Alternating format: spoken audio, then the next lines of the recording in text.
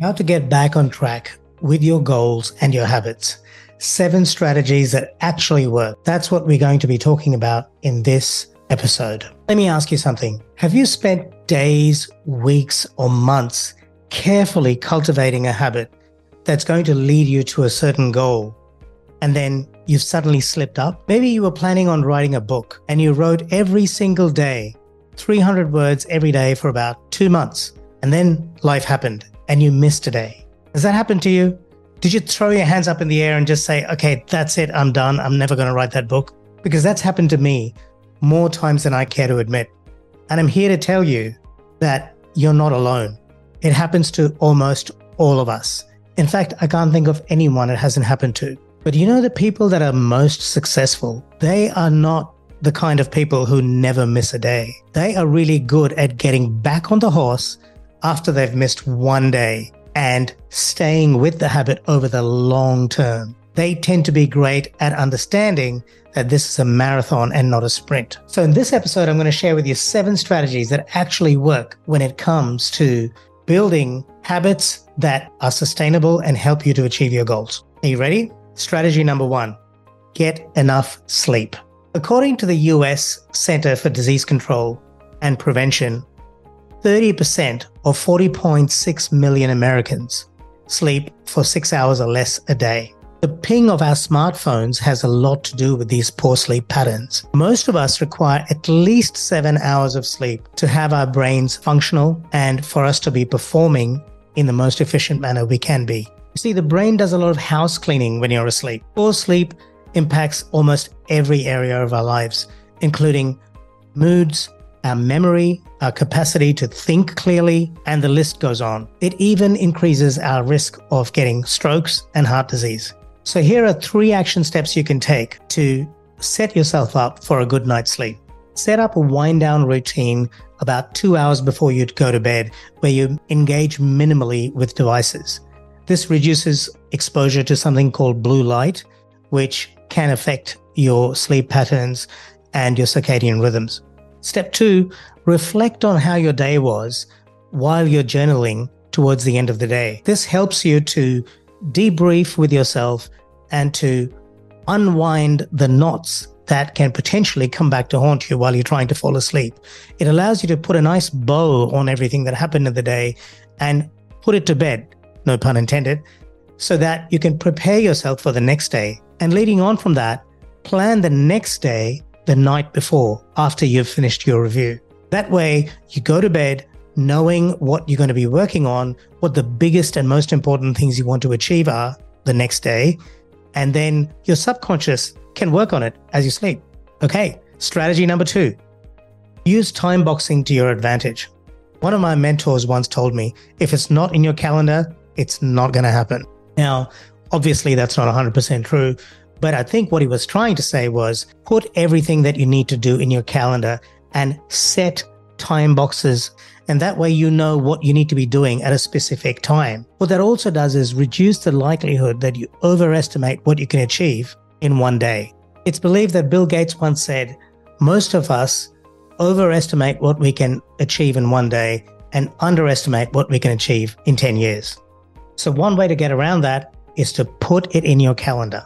Now, one quick tip, make sure you weave in a few breaks between your work sprints as well. And we do this in our Productive Insights membership program, where we actually have sprints together where we work in 25-minute increments. You can do that yourself. Set up the Pomodoro technique. You can head over to productiveinsights.com/190 to get a proper rundown on the Pomodoro technique and how you can apply it in your life or business. Now, in my conversation with James Clear in episode 175, we talked about the importance of setting a specific time and place where you are going to complete your habit. So the time boxing method fits in really well with implementing this particular approach that James Clear suggested. And this is more likely to make sure that you get back on track even after you've fallen off the wagon, as it were, in terms of sticking to your habit and accomplishing your goal. Okay, so here are the action steps for strategy number 2, which is time boxing. When you're planning for tomorrow, make sure you include all your habits, including the one you may have missed yesterday, into your schedule and time box each of them on your calendar. I want you to also put down the place where you'll do it. So when you commit to a time and a place where you will complete the habit, you are more likely to get back on track and to achieve your goals. Now, as you're doing this time boxing and you're planning for the next day, you may notice feelings of guilt or regret coming up because you missed your habit yesterday. I want you to notice these feelings as sensations in your body and sit with them and watch them until they dissipate. It's important to go through this process because it is a way to come to terms with missing out on a habit, but not throwing out the baby with the proverbial bathwater and staying with the marathon, the long term. You know what I mean? I often notice when I consciously pay attention to any feelings of guilt or regret that come up, and they do very often when I'm going through this debriefing session at the end of the day and planning for the next day. I notice that if I'm able to sit with them, sometimes I journal about them, I find that I'm able to come to terms with the process of sometimes slipping up, but not letting go of the whole marathon. Okay, strategy number 3. Show up in small ways and acknowledge every effort, regardless of how small.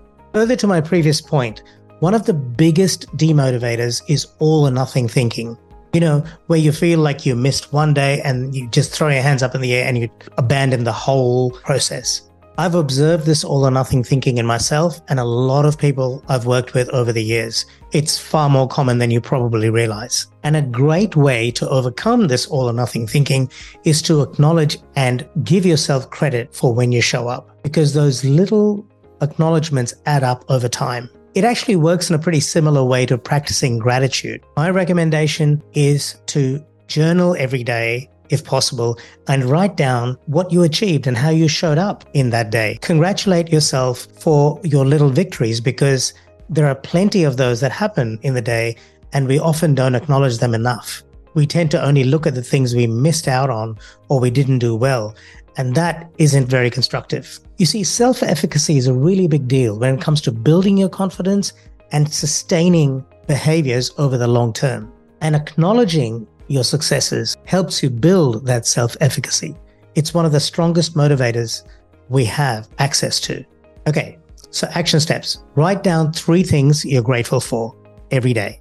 Make sure one of those 3 things is how you showed up in a little way today that will help you get towards your long-term goal. It doesn't matter how little. Maybe you wrote 1 sentence in your journal. Maybe you wrote a word. Maybe you were kind to somebody you didn't want to be kind to. Acknowledge every little bit that you've put into your day. That will help you over the long term. Okay, strategy number 4. Use your tribal instincts to your advantage. We are social creatures. Something that we are hardwired to do is to not let each other down. It wasn't until relatively recently in the scheme of things that we were running around in tribes.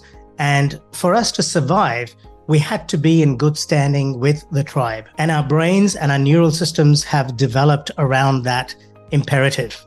So a great way to get back on track with your habits if you've fallen off the wagon is to use your tribal instincts, to use accountability, to get other people in your community or your tribe to keep you focused on the long-term goal. In episode 147, I spoke to Noah Kagan about various things, and one of the things I talked about was this course that I had been procrastinating on. And Noah held my feet to the fire and he said, how about we make a deal? If you don't publish that course in a certain period of time, you have to give me $1,000. Now, I didn't want to pay $1,000 for procrastinating, and guess what? I published the course. It was called the Premium Productivity Course.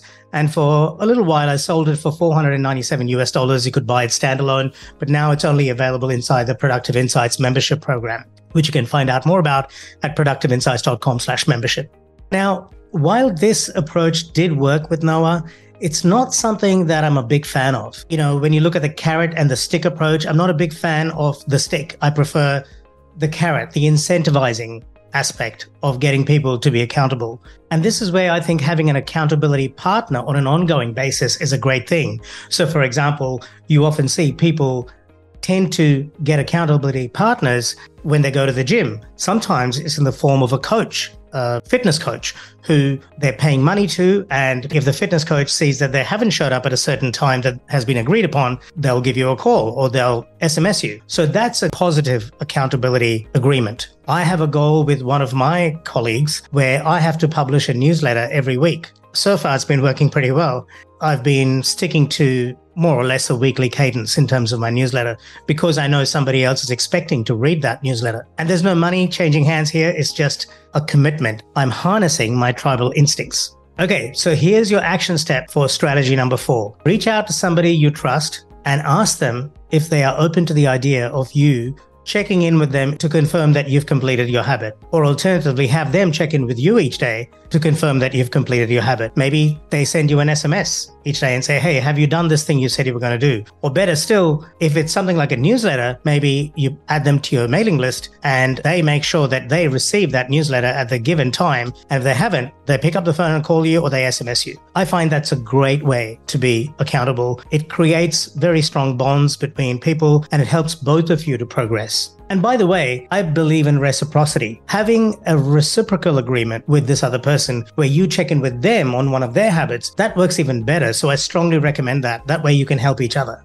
Okay. Strategy number 5, become aware of your underlying narrative or the story that you tell yourself, often subconsciously. We're not always conscious of the stories that we tell ourselves, but a lot of these stories and these belief systems have formed when we were really young. They operate at a level that doesn't even access our frontal lobes beyond language, but they still influence decisions we make. So having a regular practice where you examine your behaviors and consider the assumptions that are driving these behaviors or the beliefs that are driving these behaviors helps you unearth these stories that are often embedded very deeply in your subconscious and are controlling your day-to-day behavior without you realizing it. I'm talking about mindfulness. So here's an example. I often feel very uneasy about creating videos like this one. Before I sit down to create a video, I ask myself, why am I feeling uncomfortable? I go through the process of examining my beliefs. Often what comes up for me is, I feel like a bit of a fraud. Why should someone listen to me? What makes me an authority on the subject? But when I examine these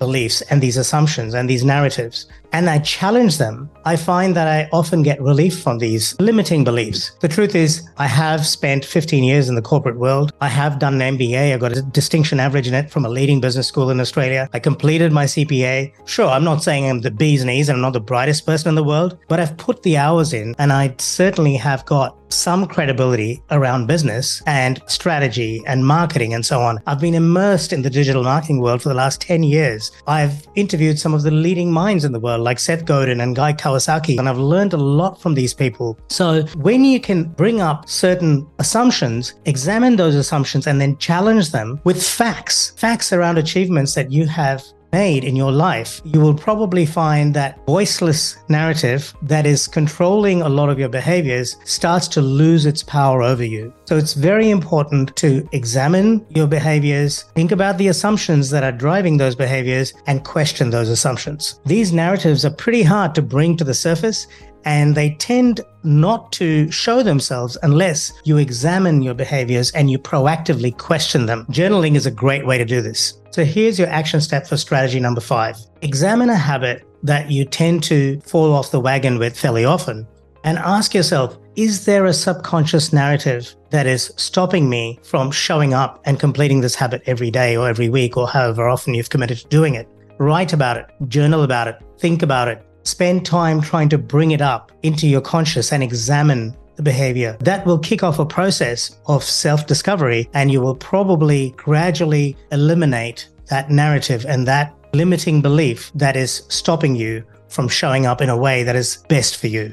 Now, once you've uncovered this narrative, start to change the narrative. Change the story you're telling yourself, because now you've examined it. It's in your conscious mind. Tell yourself a different story. This is not going to happen overnight. It's taken you years to get to this point. It's probably going to take months, if not years, to reverse. So you need to be persistent and you need to be consistent. Get your mind to embrace this new underlying story. Now, a great way to also embrace a different narrative is to adopt an alter ego. I spoke to Todd Herman in episode 176 about the alter ego effect and how he has used it in his life to harness superhuman ability that most of us have, but most of us don't realize. The mind is a very powerful thing. A lot of people have used this approach to be very successful. Beyonce had Sasha Fierce, David Bowie had Ziggy Stardust, the Beatles had Sgt. Pepper's Lonely Hearts Club Band, which went on to become an album and is considered one of the landmark albums in modern Western musical history.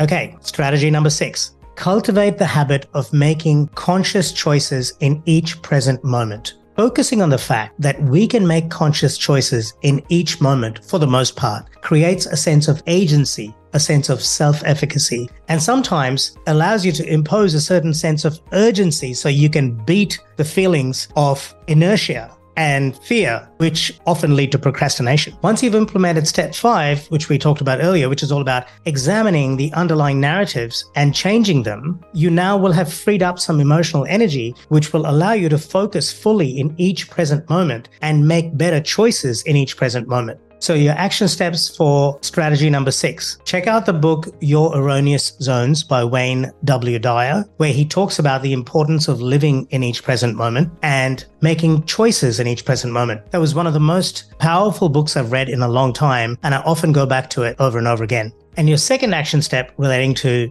strategy number 6 is make a choice to be in the moment and give yourself with complete abandon while you're completing a certain task. Be fully in that moment. You'll find that will give you a greater sense of agency and increase your engagement and your efficacy and help you to get more momentum towards your goals. You'll also find this will help you to get into flow states more easily. Okay, and the final strategy, number 7, organize your physical and digital environment so it supports you in your behaviors. Be meticulous about your environment. It is one of the most effective ways to increase the likelihood that you will stick to your habits and achieve your goals. As James Clear says very eloquently in his book Atomic Habits, we tend to overestimate our ability to exercise our own willpower and self-discipline when it comes to sticking to our habits and achieving our goals. The truth is, our environment has a lot more to do with our success than we would probably like to admit. And frankly, organizing an environment that minimizes friction to achievement is just easier in the long term. I mean, do you notice it's harder to concentrate when you have a really messy desk? And do you notice when you approach a desk that is nice and clean and you've prepared it the previous night for the next morning, you feel a little bit more welcome? You'll notice a lot of high-end stores, like Apple stores, for example, are very sparse. They have a very austere kind of environment, and it really embraces minimalism. They have a sort of an understated but beautiful simplicity to them. Try and build an environment in your workspace that is like that. If you haven't used something for a long time and it's sitting on your desk, find a place to put it so you don't see a whole lot of a mess when you're working. And that will probably promote better idea generation or innovation. You'll also find it easier to get into states of flow. Your environment is important in most other areas of your life too. As James Clear said to me, if you want to watch less TV, then have your lounge facing away from the television. If you want to use your iPhone less, then change the settings to grayscale and you're less likely to be attracted to it. If you don't want to consume content on your iPhone in the middle of the night or as you fall asleep, put your iPhone in a different room. It is difficult at first, but as time goes on, it gets easier and easier. And you start to feel a sense of freedom. Okay, so action steps for strategy number 7. Using the time boxing approach we talked about earlier, put an action step in your calendar for each day to clean your desk and prepare it for the next day. So that when you come to work the next day, your desk is nice and clean and you feel calm and settled. Having a clean desk is a great way to welcome your future self. Action step number 2 for strategy number 7. Change your iPhone to grayscale. And if you're using an Android phone, I believe you can do that too, but I don't use one, so I don't know how to change it. But I'm sure if you Google that, you'll find out how to do it. So there you have it. 7 strategies to get back on track